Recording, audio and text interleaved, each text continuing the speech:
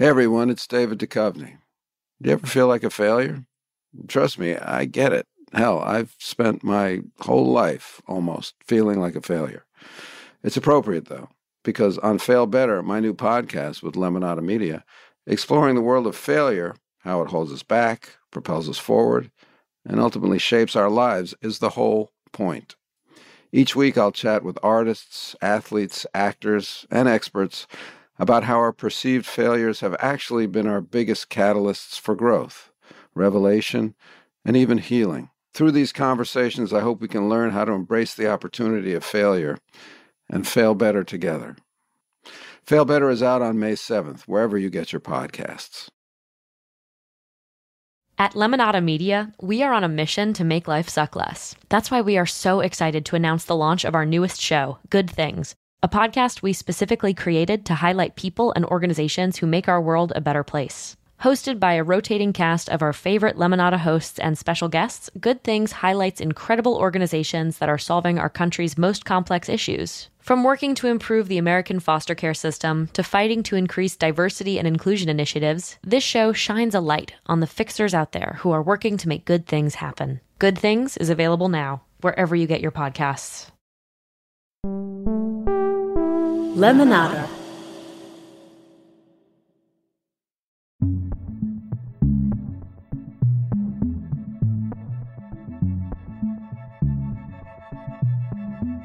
Hello everyone, this is I'm Sorry, a podcast about apologies. And I'm your host, Muhannad El-Sheikhi, a man who famously lives in Brooklyn. I'm Oha Lopez, and I just found a cup with what seems like Chernobyl in it because I left chocolate milk out. And I'm Kiki Monique, and I say I'm allergic to avocados when I order at restaurants. The truth is, I just hate avocado, but I don't like the judgy looks I get from avocado lovers. And this week on I'm Sorry, we're talking about the top 9 worst apologies of all time. Sorry, it's not 10. We thought 9 would be way better. So who needs a 10th? 9th birthdays are way better than 10th birthdays. What I would do to get back into single-digit ages again.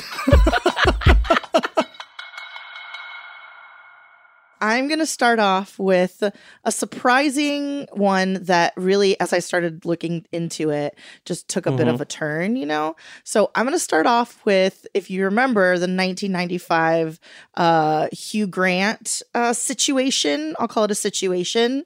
We should also preface this. This is not in any particular order of like best to worst. Like we'll deal with that later. We're just really throwing out like all 9 right now. Yeah. We're starting about the most British apologies, and then we're going to go with like less until we get to the most American apology. That's how it works. Most American apologies. And this is something like Hugh Grant at this point is like 4 Weddings and a Funeral. Then he goes Notting Hill, Bridget Jones' Diary, like About a Boy.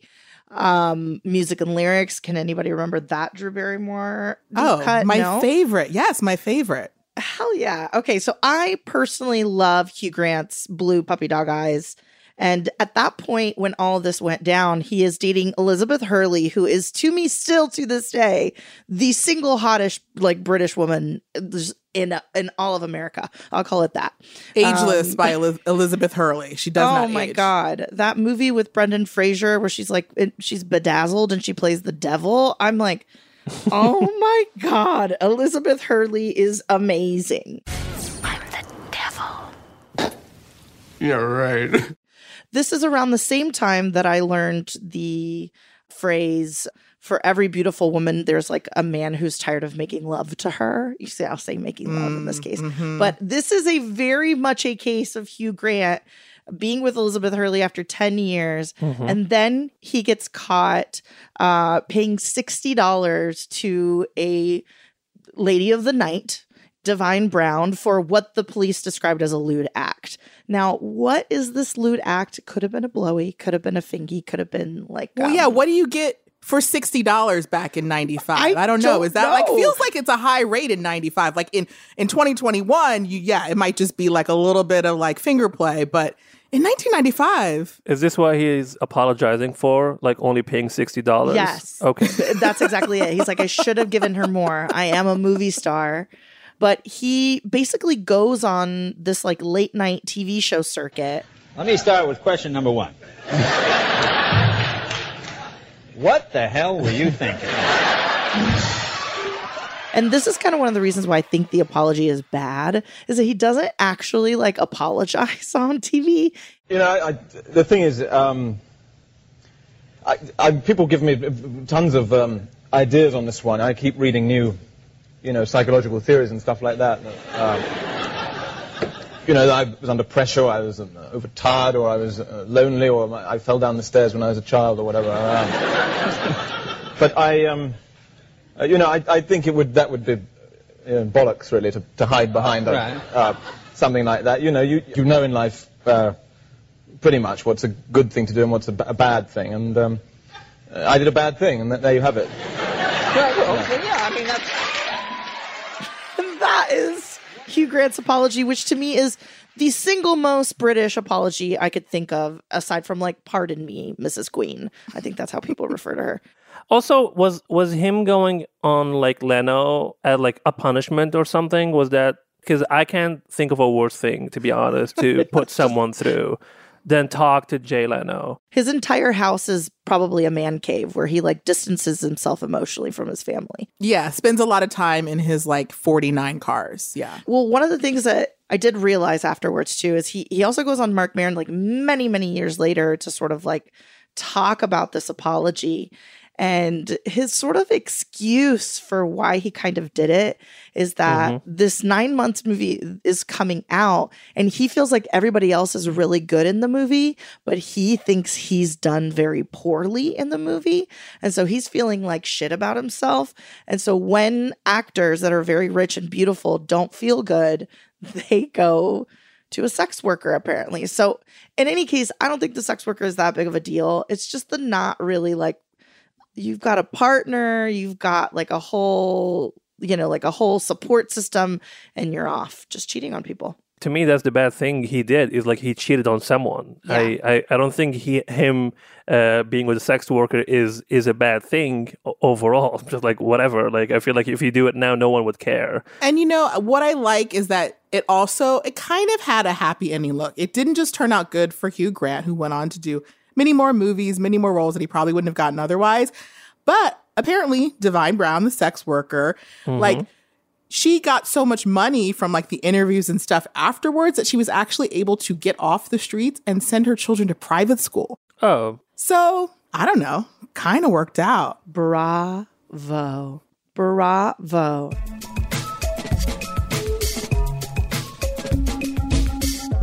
Well, the other person we have is not a British actor. He's an American actor called Kevin Spacey. Heard of him? Yeah. So I'm sure a lot of people are familiar with it, but if you're not, in 2017, the actor Anthony Rapp alleged that Spacey, while intoxicated, made sexual advances toward him. And that was like 1986. And I feel like the thing that made it worse is that, other than obviously the sexual assault, that was the fact that the actor was 14 years old. Yikes. And Spacey was 26. Ugh. So, Icky. Exactly. Absolutely disturbing. And then, like when the actor called Kevin Spacey out, Kevin Spacey apologized. And when we say apologize, he tweeted. But he said, "My sincerest apology for what would have been deeply inappropriate drunken behavior," which is a very weird way to describe what he did, because I feel like people get drunk all the time and they don't do that. Yeah. Yeah, I get drunk and I like sit in front of my refrigerator and just eat things. So I don't know. I feel like being drunk, if you're already an asshole before you're drunk, you're going to be an asshole after you're drunk. And exactly. Just amplification of it. Yes. Exactly. But he also like while saying that, he was also like maintaining that if that happened, I'm not saying it happened, if it happened, then I apologize. So not even like really admitting to it happening. He just doesn't remember it. But to make it even worse, because it was bad enough, but he was like, you know what, I can do worse than this. By the end of the apology, he decided to come out as gay. This is his coming out moment. Exactly. He said basically, I have had relationships with both men and women. I have loved and had romantic encounters with men throughout my life, and I choose to live as a gay man. Good for you, Kevin. But what does that have to do with what you've done to that kid? Yeah, I mean, I've had a lot of friends who've come out, and it's just like terrible that he decided to use this like beautiful moment wrapped into like a really dirty apology. Like, how gross is that? Yeah, because you have like people with bad intentions who always do the thing where they're trying to, connect like being gay with like, I don't like child abuse or any of that. And what he did basically was like embracing that negative stereotype. Like, you're not helping anyone here. This is like, first of all, this has nothing to do with you being gay, obviously. People have been gay for so long and they don't do that. That's just a you thing. It's just like he was just like giving so many excuses not to say, I have done a bad thing because of who I am as a person, Kevin Spacey. Yeah, it has nothing to do with you being drunk. It has nothing to do with you being gay. It has to do with you being a problematic person who does terrible things. Exactly. Yeah. And I mean, like, there were like consequences, which was good. He was removed from the cast of House of Cards as like both an actor and like an executive producer, which led to us getting our first woman president, even a fictional one, which was a first. So that's great, I guess. Always by default. Always by default. We get it. He was the Andrew Cuomo of fictional stuff, and also kind of used the same excuse as Andrew Cuomo, where he was like, sorry for everything I did, I'm Italian. He's like, sorry for everything I did, I'm gay. Like, it's like, stop. Everyone who's like in these two communities, like, don't put me into that. Like, not that's not me. That's you. Yeah. I wonder, like, if he felt like maybe coming out as gay might overshadow the issue that like even came out in the first place. Like, I'm trying to think of whether or not he felt like, well, this will be bigger news. 100%. Yeah, he thought it was like, this will be the point that everyone focuses on, that Kevin Spacey came out, and then everyone did not. Everyone was like, truly maybe the only good thing about you at this point. Yeah, hey, good job, America. We didn't let ourselves get distracted this time around, which usually we love a distraction.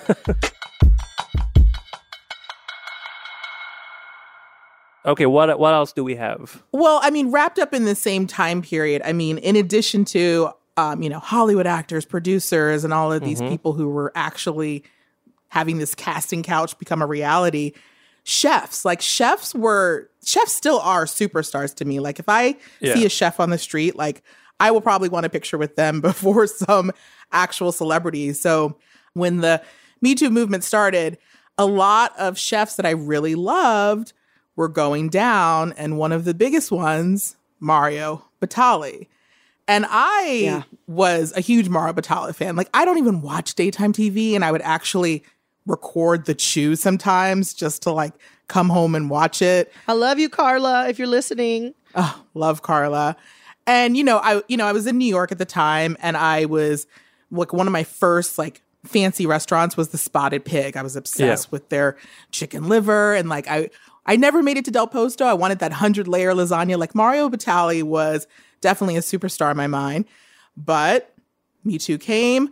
A bunch of people came out and said there was sexual misconduct and a lot of inappropriate touching, a lot of inappropriate groping.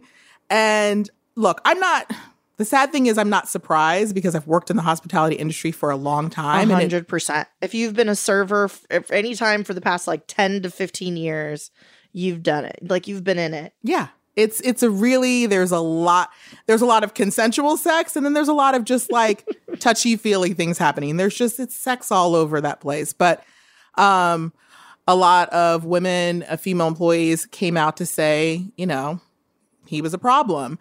And the craziest thing about his apology was he just copped to it right away. He's like, I apologize to the people I've mistreated. And although the identities of most of the individuals mentioned in these stories have not been revealed to me, much of the behavior described does in fact match up with the ways I've acted. So, he, left the hospitality group that him and Bastianic had. He got bought out of, he was an investor in Eataly, which is huge now. He got bought out of that. But, he does this apology. And actually, if you, read the full apology, it's actually a solid apology. But then this is the weird part. I guess they have a newsletter that comes out to people often. And the newsletter comes out that sort of like, acknowledge these bad things have happened.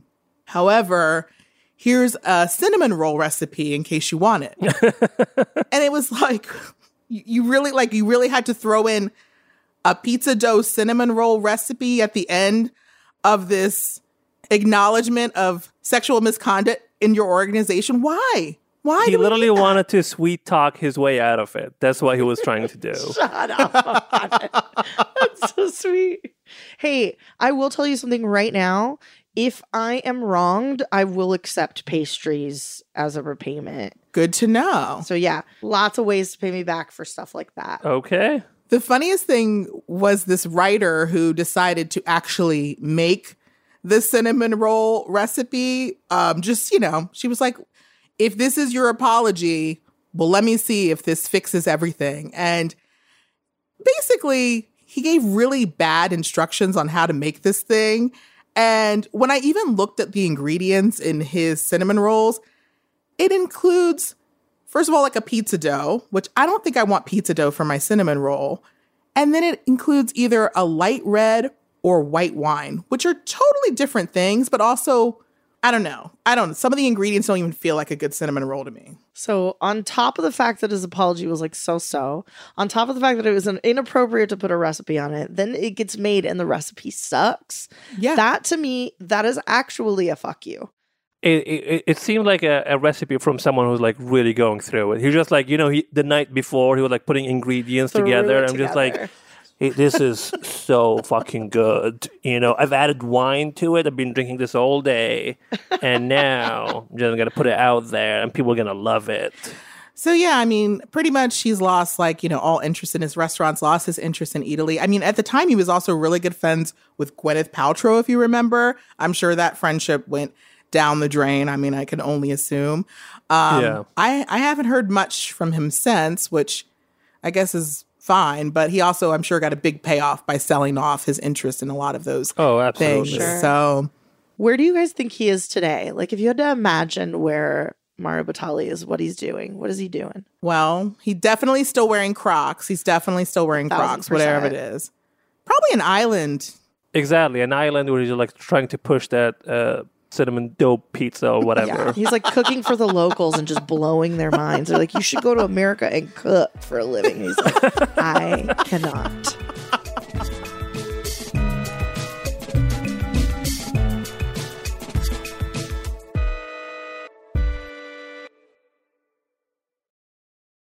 Hi, I'm June Diane Raphael. And I'm Jessica St. Clair. And each week we are sitting down to talk all about life's twists, turns, and absurdities on The Deep Dive. From exploring the depths of TikTok, which is our only news source, to navigating the complexities of grief and loss, we are just two best friends behind a mic processing life together.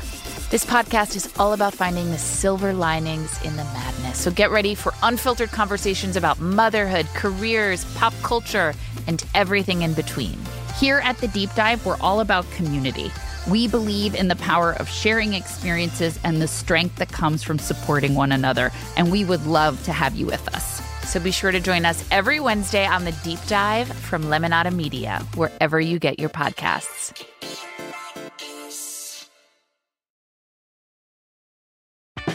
Hi there, it's Julia Louis-Dreyfus. You may know me from my podcast called Wiser Than Me, where I talk to older women and get their wisdom from the front lines of life.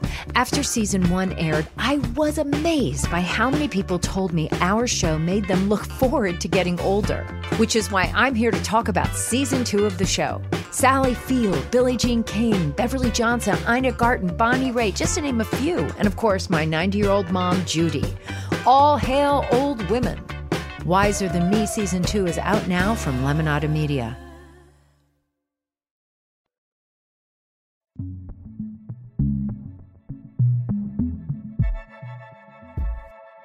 Okay, so this next one, you guys, I believe is a really good, bad apology. And honestly, it haunts me at times. I wake up in the middle of the night and I think to myself, that happened. And specifically, I'm talking about Mia Ponsetto. So all the articles are calling her Soho Karen, but I can't. I just feel like Mia Ponsetto is her own chimera. You know, she is her own creature. She stands alone on her own shelf. Absolutely. But essentially, she's apologizing for having wrongly accused a Black teen of taking her phone in a New York City hotel lobby. Yeah. So if you remember the video, which is aka insane. Show me this is my phone. Show me. No. You don't have to explain nothing to her. Take the case off. That's mine. Literally, get it back. Please. Are you kidding me? You feel like there's only one iPhone made in the world? No. Okay, then show me the. No, show me you get a life over there. No, what's on your background? You better go use find my iPhone. Go do that. Find my iPhone is on. On now, right no, you can't. No, I'm the manager of the hotel. I don't care. He will this right is my now. son. She basically is like lost her phone at this point. And so she kind of walks back into the hotel lobby and is at that point just kind of looking at anybody who has an iPhone. Also the most sold phone in the world. Every single person that I know has an iPhone. If you have an Android, you're a psychopath. Like that's, I know that that's not true. Yeah, no green text, please. So she is, I guess, just profiling this kid who's 14 years old, and she literally physically takes him down, which is just absolutely insane. Honestly, she blows up. This video goes viral.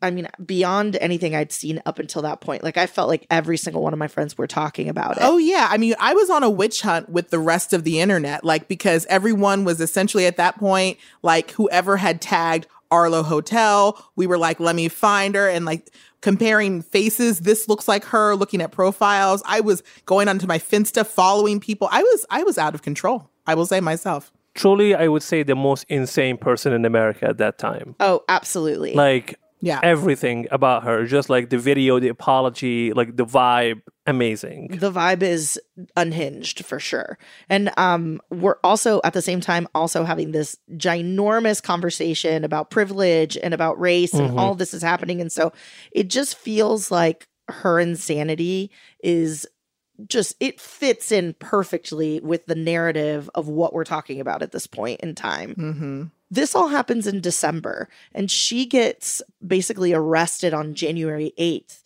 But that is the same day that the first segment of her CBS morning interview airs. The complete interview ends up airing on January 11th. So as this is airing, Mia is under arrest. So she's not having a great Saturday, you guys. She's really struggling that day. I feel sorry that I made the family go through like all of that stress, but at the same time, it wasn't just them going through that. I just don't think that you helped yourself by your behavior. When you looked at that video, what did you think? What did you think, Mia, when you looked at the video? You already asked me that in the beginning of the interview. I'm not going over it again. I would like to have a real interview with real questions and real heart and real sincere apologies. Let 2021 be the moment of healing. Seriously. I'm so sorry I'm laughing. I actually feel like there's something wrong with her, and I hope she's getting help. Do you remember during the Gayle King interview the hat that she was wearing? Yes. DADDY, baby. It was truly like could not pick a better outfit. Yeah, it was truly unhinged. And also, you guys, I saw myself in her, like, just a little bit. I know. Wait, just what? hold on. Just hold on. Tell us more. Tell us more I about just that. saw myself. I'm like, I want to wear a cute hat that says daddy and like some athleisure. Like, I just was like, she's like cute. You know what I mean? And like the glasses, she just looks like some lady that I would follow on Instagram and be like, her life is perfect. And then on the other end of it, she's like taking down 14-year-olds and getting drunk with her mom in hotel lobbies. Like, there's something about her that feels like that feels so current. You know what I mean? Like, she doesn't feel like a Karen who's wearing like, you know, like, I don't know, she's walking her dog in like a weird purple top. Purple tops are fine. I'm so sorry. I'm not attacking people who wear purple tops. What I'm saying is there's something about the way that she looks that feels so TikTok, Instagram. Like, she feels like it's somebody that we would know. It's a new generation of Karens, you know? Like, it's a new recruit. Exactly. We're used to the meme of the haircut, you know, the haircut I'm talking about. And like, that's who we're expecting to see. And now we see a woman who's clearly a woman of color. And we're like, huh? Wait, how? what's going on here? The Canon Association got together and they were like, we need to rebrand. And they put their ideas together, and this is what came out. We need them younger. We need them to have John Lennon glasses on. We need them Daddy to have hats. daddy hats. Exactly. Get the lingo and also be racist as fuck. No, but that's why I saw myself in her as this, just like, I feel like I understood her generation and I understood her references and what she was wearing and how she spoke, and it scared me. It just was like, I thought we were eradicating this, but obviously we're not. Canon's got a software update, and this is what we're going to end up with now. So then we go into, for me, like the way that I feel like all teenagers wish they could respond to their parents when she cuts off Gail with a hand up and says the word enough. You seem to have attacked this teenager about the phone, and then it turned out he didn't even have your phone. Okay, so that's the thing. Do you want to get to that part? You're saying, look, because I'm 22 years old. You're 22 years old, but you are old enough to know better. Oh, the hotel So I will did say have you're my... 22. All right, I Gail, get it. Enough. And just basically proceeds to ask Gail she's like, can we just move on? You know what I mean? And Gail's like, well, no, because you haven't taken any responsibility. It really seems unhinged at that point. To me, it is like the ultimate like image management kind of thing. Like the only reason she went on was to try to control the narrative, and then it spiraled even further, because in every single word that she was saying, I felt like it was like dripping with condescension, dripping with the fact that of like, I shouldn't even be here. Why are all these people making such a big deal about this? And that made me crazy. I love that the like let's move on part. Like, move on to what? Why do you think you're doing this interview? Like, you have a clothing line or something you want to talk about? Like, what, do you want to plug something? Yeah. And then my favorite quote too is like, how is one girl accusing a guy about a phone a crime? Which is like amazing. She basically takes reality, and this is why I think there's something up. When you take reality and warp it into something that makes sense to only you, and the entire world around you is going like, no, that was fucked up, and you stick to your guns, that's the confidence of a white man. You know what I mean? Like, that is the confidence of a straight, wealthy white man. And I keep telling you, we need to have this. We need that juice. We all need to have a little bit of that insanity. Speaking of the confidence of white men, we have another person coming up who's an Olympic swimmer, Ryan Lochte. I'm not sure if anyone have heard of him or remember the apology or what happened to him. Yes. I thought he was a hottie. Yeah. Okay, I'm really starting to develop the idea that you have a type, Kiki. You've just mentioned a couple of men that you're attracted to, and they are made of the same cloth. They are cut from the same cookie cutter. I grew up in the suburbs. What can I say? Kiki's about to be like, okay, let's move on. Enough. Okay. Oh, I love it. No, but I don't know if you remember, he was like in the 2016 Olympics in Brazil, and he claimed that he and other swimmers got robbed on the gunpoint. Mm-hmm. And he went to the police, filed a report. And that was the story that he was telling, that they were robbed, and it was traumatic to him, and it was very bad. Turns out the people who pulled guns at him, and he said that they were pretending to be police, were actually security guards, because he was vandalizing a gas station. Oh. Do you guys ever go to a foreign country and just, vandalize a gas station? I'm sure that's everyone's experience. Yeah. Sounds really fun. It sounds like a nice night out, like a good date. To be in Brazil and this is what you do, like out of the old things you can do, like the sightseeing, the beautiful places you can go to. Oh, Big Boy Jesus. Yeah. That's a good place. And to be go. like, I don't like this gas station. I think I can make it better. I think this is American confidence. Just be like, I can make this better. Has he never watched Locked Up Abroad? I mean, once I saw Broke Down Palace, when I go overseas, I am so straight-laced. I do nothing bad because I do not want to be locked up abroad. Wait, is that the Kate Beckinsale, Claire Danes movie? Yes. Oh my God, that movie is a horror show. Yes. I'm an American citizen. May I please telephone the American Embassy? Darlene, where are you taking her? Yeah, you got to keep it on the straight and narrow. I'm on a green card in America, so I don't do anything bad here either. It's really boring, but... Yeah, if immigration is listening, I have never done anything bad here. Only good things, actually. I've only made gas stations way better. Yeah, pick up litter on the beaches. But the thing is, like, so he apologized for that. This is what the apology was about the lie. But the way he apologized, though, he would not take accountability for what he did. He was basically said... You know, like when you're like abroad, it's like, you know, it's traumatic to be late out with your friends in a foreign country with a language barrier and have a stranger point a gun at you. Like, I have lived in a foreign country, the US, for 7 years. And to this day, haven't set anything on fire or just vandalized something. I mean, do I dream about vandalizing the retail spaces I worked in? Yes. Right. Would I do it? No. But it's just insane to me, like how you're like not only not taking accountability for what you did, you're also like in the Olympics. Why would you do that? Like people do so much to get there, and to apologize in the way he did. I mean, I'll give him credit. That was like extremely like impressive, like mental gymnastics. Like he should have won a medal for that. But the line, but regardless of the behavior of anyone else that night, regardless of the behavior of anyone else, your behavior, this is about your behavior, Ryan. This makes sense if you were like if you were like going on a vacation and with your friends and you got drunk and then you did this. It's still very bad, but you know, we'll try to like excuse it in whatever way.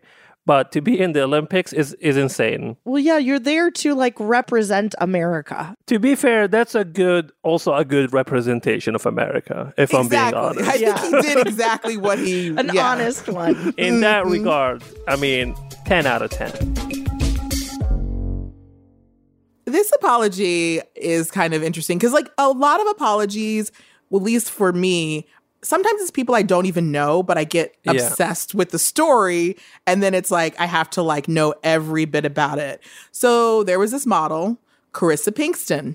I didn't know who she was, but in 2020, she got this big contract. She was actually like the face of like Savage by Fenty, Rihanna's line. So she got a really big deal. She was like a model for Marc Jacobs. So she was modeling, apparently. This is back in 2019. She says she's in Japan. She says she is traveling. She is sleep deprived. And she comes across this story about a transgender woman who was murdered. And she just like gets involved. This is the story she's telling. And she wanted to raise a conversation, create a dialogue about it. So she decides to tweet about it. And the tweet that she puts out is, being transgender does not make you a woman.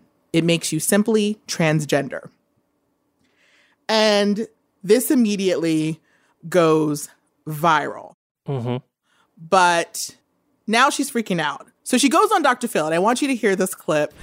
A few months ago, I was in Japan. I was shooting for clients. I felt isolated. I felt alone. And I happened to come across a story about a transgender woman who was brutally murdered.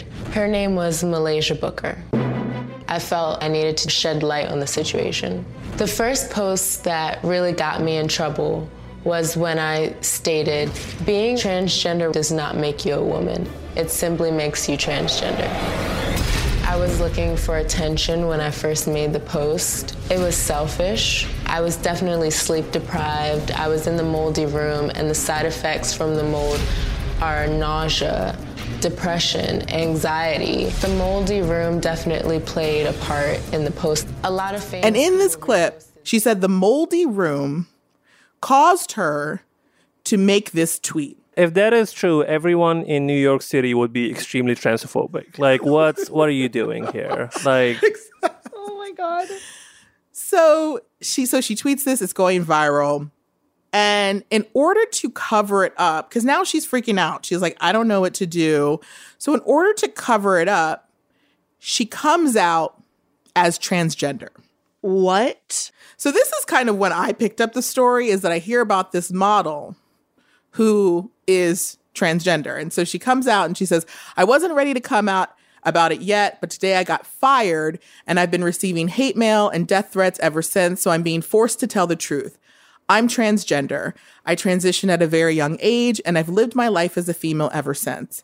It's been very hard to keep this secret, but what I said about trans women is a direct reflection of my inner insecurities, and I have since come to realize that I am a woman. We all are. We're all what? So yeah, now it's a really confusing place we're at because, okay, you had this, transphobic tweet, but now you're saying you're transgender.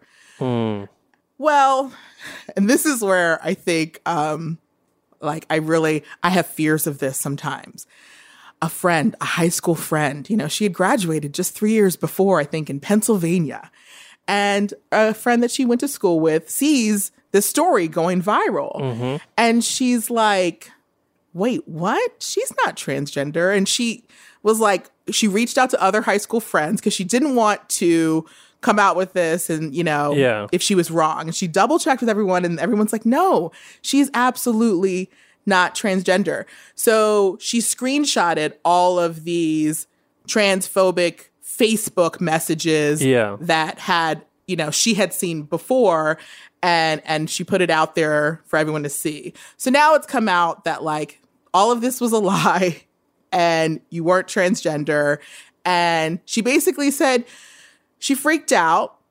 She did it because after panicking, she felt like she needed to do something because now she's like, I've been bullied. I'm being bullied. I'm getting death threats. And now I really do know what it's like to be a transgender person because I've been bullied. What? It just this is so insane to me. Also, how do you lie about something of this magnitude? Do you think no one, maybe even your family, you have extended family, whatever, they're gonna come out and be like, oh, that's not true. I don't get it. I believe that she fully panicked and was like, how do I get these people off of my back at all? And did not even plan a second further than where she was right in that moment. And therefore made it I don't know if it's a million times worse. This is totally outrageous. This is insane. It also reminds me of something you would do if you were 8 years old. It's like taking on a level of a lie that that you can't back up. When I was a teenager, I used to lie that my family had a Lamborghini. This is a real thing.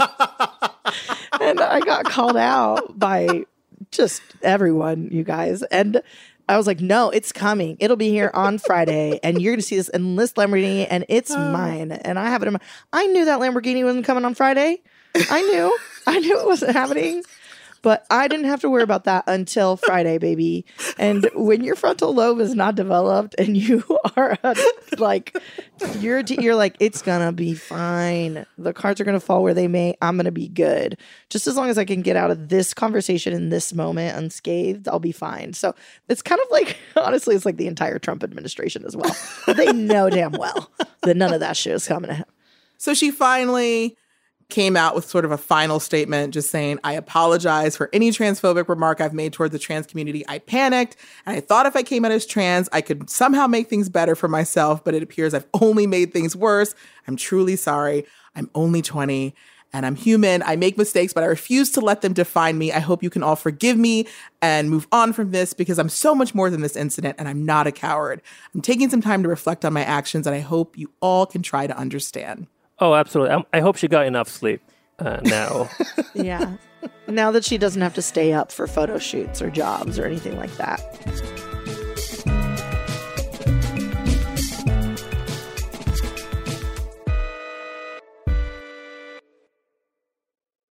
Do you ever get hit with a cringy memory of your 13-year-old self out of nowhere and suddenly you're panic sweating and laughing at the same time? Don't worry. We all get that. It's because being an adolescent is one of the most visceral shared experiences we have as people.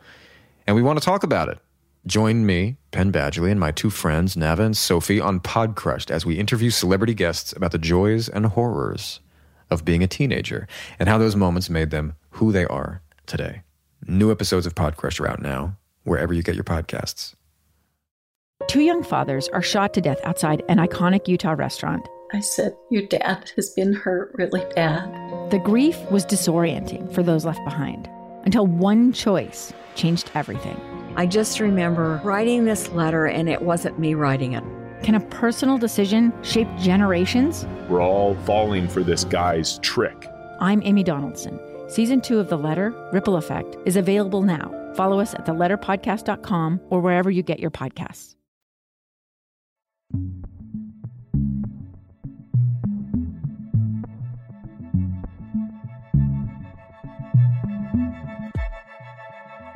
Okay, so I really am excited to talk about this next one because to me, it's truly, first of all, an apology to basically 140 million Americans is what ended up having to happen. So it's a big deal.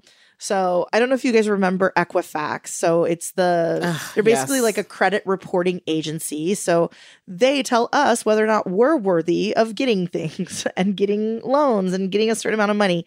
It's basically hell. That's kind of what I describe Equifax as. Yeah, they always give me the worst scores. Like I'm like a TransUnion girl. They always make me look like I have good credit, but Equifax, ugh. So when this massive hack happened, literally 140 million Americans. And so everybody that I know is all like running online to the internet and just being like, was I affected? Was I not affected? And so this is one thing. So to make matters worse, Equifax waited a full 6 weeks after it happened before they even announced the breach to the public. So even if you already apologize, you've already committed so many grievances since the moment that the initial issue happened that you're already set up to fail for me personally. So they chose not to notify the people who were affected. And instead they set up a website that they tell no one about. And the website is not actually ready for many days. So people who are entering their information to figure out whether or not their info is hacked, they're told to like come back later. Amazing. So this is where no matter what the apology is at this point, which it's already not great, all the things that they're doing leading up to even apologizing to me is making this apology so overdue and even more necessary. So 3 Equifax executives sell shares the day after the company finds out about the hack. They start offering free credit monitoring, but initially they are requiring the people who enroll in the free monitoring to actually waive their right to sue the company over the hack in like the fine print. Wow. Oh, they're tripping. They're tripping. So at this point, I'm just like, this is the worst company on mother flippin' earth. Sounds like some villain bullshit. It is. It's villain bullshit. And so later they like backtrack. So now they can sue, but you have to send Equifax a written notice that you're going to sue within 30 days. So they're just like literally creating bullshit contracts that people have to sign in order to sign up just for free credit monitoring. I would say it's very smart though, because like if you ask me to write anything and send it in the mail, I am not gonna do it. I've been paying for a gym membership in Portland, Oregon, a place I haven't lived in for 2 years because they asked me to send a letter, and I was like, you know what? I'll pay you money instead. I will not write instead of this. Totally. So to me, the larger picture of this is the Equifax CEO, kind of Richard Smith, does eventually apologize, you know, and this is after they've genuinely just done the worst job at kind of doing right by these people that they've sort of like fucked over. And so he sort of starts with this, like, to each and every person affected by this breach. And I'm like, 140 million people. I'm really sorry that this occurred and that the company failed to prevent sensitive information from falling into the hands of wrongdoers. In the back of my mind, I'm like, bro, you're a wrongdoer. Like, you are a wrongdoer. You're doing all of this shit to cover this up. And the cover up is always worse than the crime because you're basically having this just the worst handling of one of the biggest cybersecurity breaches. And he literally writes out an 8-page testimony of everything kind of like leading up to the breach. But then after completely just leaves up the fact that like there were security issues that weren't patched. There's all this like bullshit. If you've tried everything to not do right by the people who you owe an apology to, you're done. Like nothing that you say means anything. Yeah, I'm sure he was making millions of dollars a salary and basically you were getting paid a lot and you were not doing your job and the people under you weren't doing your job. So you failed. And what pisses me off most about this is like, you have a fuck up of this magnitude and like you still get to be in business. Like you still get to determine the interest rate when I buy a car. Like you should be out of business. Equifax should not be a factor in anything. Goodbye. Like I don't want your credit score. I know, but it's so much harder to cancel a corporation than it is to a person. Well, I want to try. Speaking of dumb people, Yes. what if this is how I'm introducing my next person. He's not very dumb, but this is how I choose to segue into this. Shia LaBeouf, known actor. We all heard of him. You know, he was on Even Stevens, The Transformers, so many other things that I do not remember now and I do not care to remember. But he has so many things to apologize for, but I picked this one apology because I think it's truly magnificent. So I don't know if you've ever seen his short film in 2013. It's called HowardContour.com. No. It's a short film. It's about a TV critic. It's like a 14-minute movie that was made the round in festivals, got a lot of recognition. People loved it. And it was made completely by Shia LaBeouf. But then it turns out that there was a lot of similarities between the movie and there's a comic that was made by a cartoonist called Daniel Claus. And when I say similarities, I mean it was stolen line by line. The whole thing. The visuals, the lines. The only thing that he changed was made by him at the end. That's it. Everything else was the same. And he did not mention that man's name in any part of that movie. Oh my God. This is more actions of an 8-year-old. This is when I would go to the encyclopedia and just copy the exact paragraph of butterflies. And then it's report done. And the crazy thing is he's documented saying that he is a big fan of that man he stole the movie from. That's Mia Ponsetto level unhinged. Yeah. Also, what did you think was going to happen? Did you think that cartoonist was just going to watch the film and be like, man, great minds think alike? It's incredible line for line. What made his apology so bad? What did he say afterwards? So his apology was well worded. If you read it, he was copying isn't creative work. Being inspired by someone else's idea and producing something is different from creative work, which is, it's, I'm okay, makes sense. He said in the excitement and being an amateur filmmaker, I kind of got lost in the creative process. But what made the apology bad is that it turns out he kind of copy pasted this apology from a Yahoo Answers. And I'm just this gotta be the dumbest thing ever. Oh, Shia. To apologize for stealing something by stealing something else. It just tells me that you truly do not give a fuck. It feels like he's doing a Banksy or something. He's it's so egregious that it feels hilarious. It just almost feels like a prank, kind of. Exactly. Yeah. It feels like he's living in his own piece of art, and he's just creating along the way. This feels like a good path to take. Yeah. Well, I'm sorry, I will never watch Even Stevens again. So here's that. I'm gonna boycott that.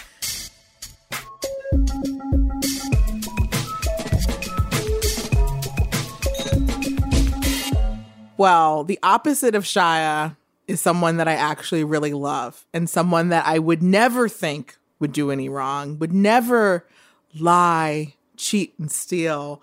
But it's important to hold those people that you love and you really think are kind of perfection in your eyes accountable.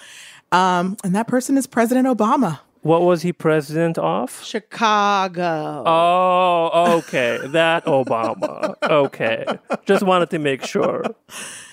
So apparently back in, I guess it was 2010, there was a defense appropriations spending bill that had been, passed. It was going to get passed in Congress, Senate, however that works in that house over there. That's my favorite. That house. That poli-science ass bullshit. Whatever that is. How that works. Yeah. But apparently what was included in this bill was this apology to Native Americans. It was the Native American Apology Resolution. And this was an apology that I guess Senator Sam Brownback of Kansas had originally introduced. Yeah. And it was to officially apologize for the past ill-conceived policies by the U.S. government toward the natives people of this land and reaffirm our commitment towards healing our nation's wounds and working toward establishing better relationships rooted in reconciliation. I mean, that sounds like something you definitely want to apologize for. Am I right? Yeah. Yes, 100%. The problem was we didn't know about it. I mean, I didn't know about it. There was no press release about it. The native peoples didn't know that this apology existed. It was just buried in this defense bill, which seems so odd to me. Like, why? Why would the government do that? I cannot believe that the U.S. government doesn't know how to apologize. I'm shocked to my core right now, shaking. Well, then you should not be even more surprised that, of course, this apology had a disclaimer that said nothing in this apology authorizes or supports any legal claims against the United States, and the resolution does not settle any claims. Truly amazing. I'm gonna adopt that for future apologies for myself. You know, someone would be like, you owe me an apology. I'm like, I apologized. I'm like, when? I'm like, well, it's not my fault. You didn't see it. If you check the defense bill, they've included it. So I don't know. Maybe you should read more. What does an apology matter if you can't get a resolution or justice in the end of it? It's like, if you stole from me and you apologize, great, but you're not going to give me back the thing you stole from me. It just makes it cuts through it completely and makes it ridiculous, basically. Absolutely. I mean, yeah, that's the definition of performative, I'm pretty sure. This is, and people were like, well, why, is Obama ever going to address this? And, they kind of said the reason maybe he didn't was because it was an election year. And if he did draw attention to it, it might make him look weak for this apology. And if he did, there was it still got buried in more politics, which is the unfortunate part of it all. Yeah, that's the great thing about this country. Is every 2 years it's an election year somehow. And that's why nothing gets done. Because I'm like, but the elections, I'm like, it's so true. You just have to start campaigning again, baby. I mean, I don't feel like this is even a Barack Obama, an apologist, the U.S. government. And they never apologize for anything. I mean, they owe so many different people and groups and countries most of this earth apologies. They're the Charlie Sheen of apologies. They've just spent the last hundreds and hundreds of years fucking it up. And we just have to choose which one we want to talk about at any given moment. There's too many. So out of this amazing apologies that we've gone through today, which one would you say is the worst for you personally? Oh, man. I mean, I probably am going to have to, it's a tough one. I think I can't stand Mia Ponsetto so much. Anyone who disrespects Oprah's friend is an enemy to me. So for me, she's at the bottom. She is the Gayle King of Queens, and I love her so much. I'm going to choose... I mean, honestly, and I feel bad for her in some ways, but I think I'm going to choose yours, Carissa Pinkston, because, the lie of pretending that you're transgender is so messed up. It is just so beyond normalcy, beyond, and it just feels insane to me. But because she's a woman, I choose Shia LaBeouf. And now I can't pick her because... And that's how we believe women.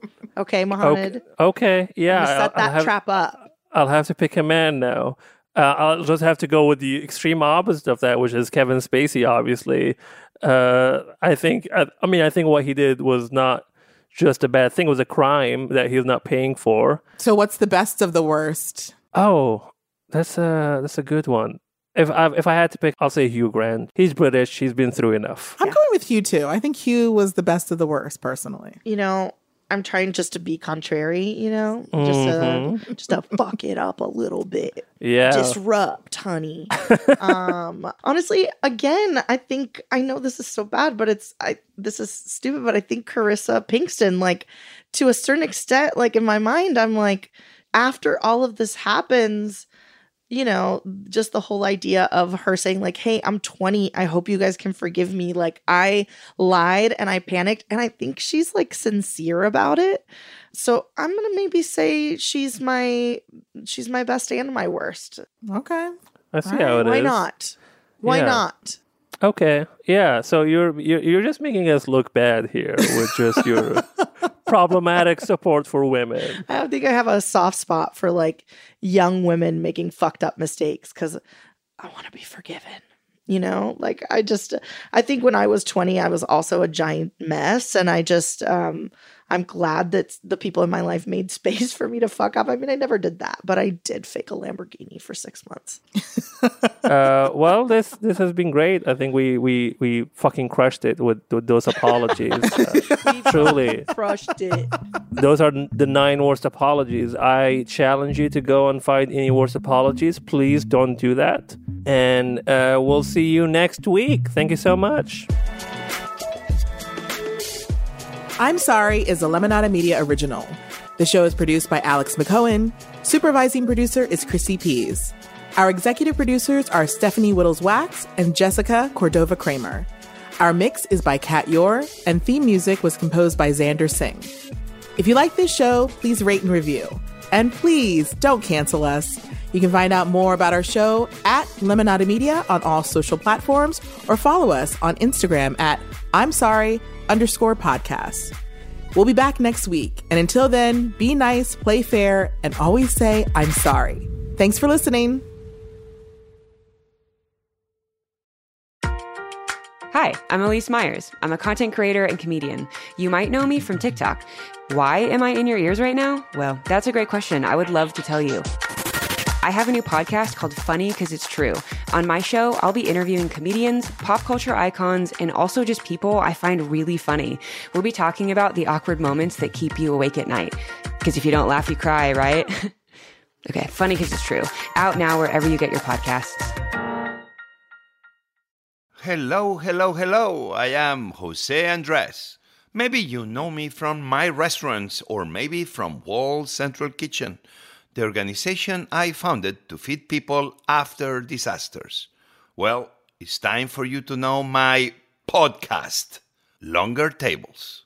Each episode, I get to know fascinating people in the most intimate way, through food. Stacey Abrams, Yo-Yo Ma, Jane Goodall, Padma Lakshmi. I will answer questions from listeners too. Join me in building longer tables, not higher walls, wherever you get your podcasts.